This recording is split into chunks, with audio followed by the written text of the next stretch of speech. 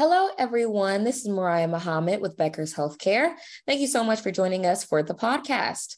I am absolutely thrilled to be joined today by Sage Dental representatives, April Cole, Senior Vice President and Chief Operating Officer, and Jim Mazzuni, Chief Development Officer, to discuss their observations in the dental industry and best practices for growth and innovation. April and Jim, thank you so much for being here today. How are you both? Very well, thank you. Yeah, thanks. Yeah. Of course. Well, with that, let's dive right into it. To get us started, would you please introduce yourselves and share a bit more about your role? April, do you mind going first? Of course. My name is April Cole, and I'm the Chief Operating Officer at Sage Dental, and I've been with Sage for about 4.5 years. Prior to that, I have been in dentistry for probably 30 plus years and have kind of grown up through dentistry, so to speak. Started as a dental assistant and then worked at front desk, managing offices, worked for an insurance carrier, worked for another large DSO, and again, operationally moved up through the ranks to the regional vice president for that organization, and just have been in dentistry for a long time and find it very exciting. Wonderful. Great. Thank you so much for sharing. And Jim? Yeah, so a little bit different background than April. I've been in dentistry for, I guess, about 10 years. This is my third DSO group. I've, over that period of time, have been in both development roles as well as marketing roles. My background before that, though, was in kind of national multi-unit retail and service businesses. So that gave me kind of a good base of knowledge outside of the industry as it relates to what it's like to grow a concept from a very small, perhaps regional player to a national player across a large number of locations. And I think it's really helped both on the marketing and the development side to kind of think about that in terms of branding and consistency and competition. And it's been a great transition I've really loved since I've been able to move from that into dentistry the last 10 or so years. That's wonderful. Thank you so much for giving us that background. As you both know, dental practices and DSOs share many of the pain points that the broader healthcare industry is facing today, such as staffing shortages and stagnant reimbursements. April, in your view, what are the top 1 to 2 challenges unique to dentistry right now? And have you seen these challenges evolve during your time in the field? So, I mean, I think the top challenges, obviously, as you mentioned, staff shortages and finding and retaining great talent. It's always been a challenge. I think post-COVID, it has definitely become increasingly more challenging. That there were a lot of hygienists, some of the doctors post-COVID that have decided to take a different career path. So obviously that is definitely a challenge. And I think it's always going to continue to be a challenge, right? I mean, everybody wants to find and retain great people and talented people.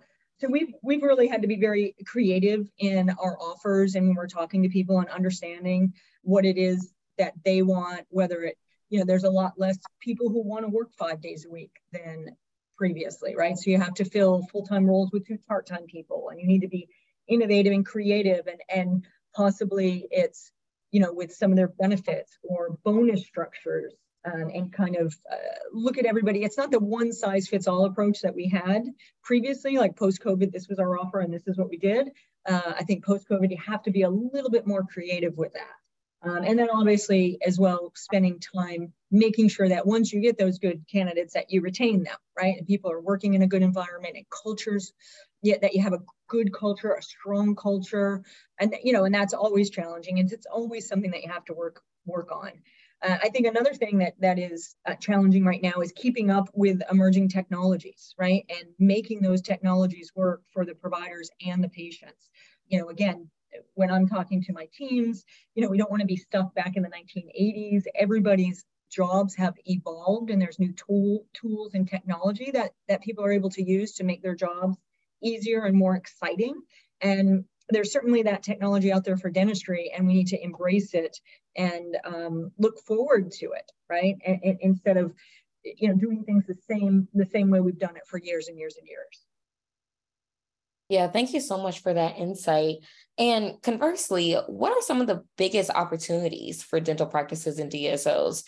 Do you think that there are any areas that are for ripening right now and innovation in the next few years? And also why? Yeah, I think that some of the biggest opportunities is definitely to integrate AI, so we can have a more consistent diagnosis and build trust with patients. The medical field uses AI all the time to help look at X-rays and all different aspects of their field, right? Vision uses it when they do a lot of those surgeries, eye surgeries, different things like that. And so we really need to embrace AI as we move forward as well in dentistry. And I think it would hopefully over time increase the value that we bring in patients' eyes, right? They come in and they'll be kind of wowed over, wow, look at this, and how much dentistry has advanced, and build some value and trust with the patients. And I also think there's a real opportunity to streamline the patient experience through AI and self-services, being able to schedule online, payments, billing, questions. In today's age, everybody wants it now. Amazon is same day delivery, and you're going to see that evolve more and more over time. And I really do think that, we need to continue to streamline and improve the patient experience. Yeah, I completely agree. I've been hearing a lot about, strengthening the customer experience, and I'm glad that that's, a focal point right now. Jim, if I could hop over to you for just a second. As you know, Sage Dental recently opened its 100th practice, which is absolutely incredible. Not many people can say that. Can you share how your organization has cultivated its approach to growth and development? And at a high level, what are the strategies here? Yeah, I think one of the things that's unique about Sage is that most of the executive team has fairly significant experience in the industry across multiple DSOs. And so I think we bring to the kind of the strategic planning process a lot of experience collectively about things that work, things that don't work. And all of us kind of came to Sage at different points, but generally when Sage was small enough that we could construct a business concept mostly from scratch. And so, there's a number of things that kind of have resulted from that. For one thing, we're basically 50-50 de novo and acquisitions. There's certainly a lot of groups out there that are 100% acquisitions. There's a handful of groups, some fairly large ones, that are 100% de novo.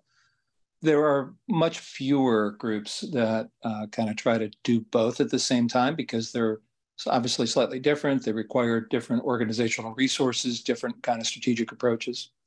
But because we're branded, which is obviously another differentiation point in terms of whether each group decides to be branded or non-branded or individually branded, then when we do our acquisitions, they still have to fit within the basic core model of what Sage is. And so, our practices are a particular size.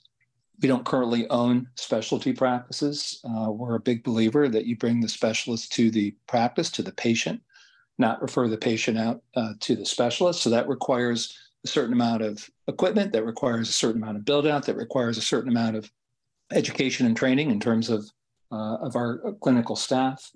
And then there has to be some consistency in terms of how they look, everything from the decor to the build out to the location to the co-tenants that you're in. And so I would say that really what's kind of key to Sage is that we try to be really, really disciplined, even geographically. We started in South Florida. We've moved into Georgia. We're now in the process of moving into Tennessee. We're not jumping all over the country. It's really important for us to understand what our model is and be really disciplined and organized in terms of how we expand it. And I think that's what's allowed us to be successful fairly quickly with very few missteps so far. Yeah, absolutely. That is incredible. And with Sage Dental's, success and, your own experience, if you could give one piece of advice to dental organizations seeking to grow and or address some of the key issues we've discussed here today, what would you say to that? I think that sometimes the patient gets lost in the strategic process. Clearly, there's underserved populations in the United States, generally in rural areas, in some lower income communities. But in most of the areas where groups are growing, there's actually competitive surplus of dental offices. And so I think that anybody who wants to grow, it has to go beyond just kind of what's the financial return if we invest this capital, what do we think we can get from that investment. It has to go beyond just what kind of doctors can we recruit? Can we retain them? Do we have equity programs? Do we have other kinds of incentives to try to kind of keep them long term? There also has to be some kind of articulation for why us, for the patient. Maybe this is because I spent a long time in other concepts before I came into dentistry. But I think the one thing that the entire industry would really benefit more from, and April kind of hit on this earlier, is really talking about, okay, how can we create a better concept for the patient? I think if you can answer that question positively, whether it's equipment, whether it's things like AI, whether it's additional CE, whether it's additional services that maybe historically we haven't offered, whether it's convenience, whether it's appointment setting on apps or online or whatever that combination of things is. I would suggest that everybody needs to articulate that and then go out and execute that at 100%. And if they do that, I think they have a good chance of being successful. Excellent advice. Before I let you go, Jim and April, is there anything else you'd like to share with our listeners today? No, I mean, I do think that the one thing on the horizon is as the dental space continues to consolidate, that, a huge challenge is going to be, continuing to hold and drive a healthy culture, right? Because as you grow and you're adding offices, you need to make sure that your core values stay intact. And I've seen it in other big DSOs where it can kind of get lost the larger you grow and the further away the manager is from the executive team and sees us living and breathing that culture. I think sometimes it tends to not be as strong. And so that's one of the things that as we grow this company, Sage, we're going to be very mindful of, because again, if you have employees that are treated well and motivated, they can do what they do best, and that's deliver exceptional patient care. And so that's something that we're really, really going to focus on as we move forward. Yeah, and I would say, I think April is exactly right. Culture, retention, becoming an optimal place to stay and grow and thrive for both your clinical and your operational team. I talked before about putting patient outcomes front and center, really understanding how your group is improving those outcomes. And I think, realistically, the industry is only going to get more complicated. Payer negotiations are only going to get more difficult, more complicated. The new technology that's coming in that requires capital, that requires education, that requires rollout plans. I think, you kind of look at what the transition over the last, 10, 15 years has been in terms of, maybe focus on removables. Now it's on implants. So now implants requires a completely different process, different technology, different training, different education. And there's going to be more things like that coming in the future. So I think that for each group, we've got to kind of figure out, as the industry gets more complicated, how do we streamline it, simplify it, and then provide services for the practices that makes the business easier at the same time that the industry might be getting more complicated. Absolutely. Thank you so much for that insight, both of you. And thank you again for your time and a great discussion today. And I'd also like to thank Sage Dental for sponsoring this episode. You can also tune into more podcasts from Becker's Healthcare by visiting our podcast page at beckershospitalreview.com. Thank you so much. Thank you.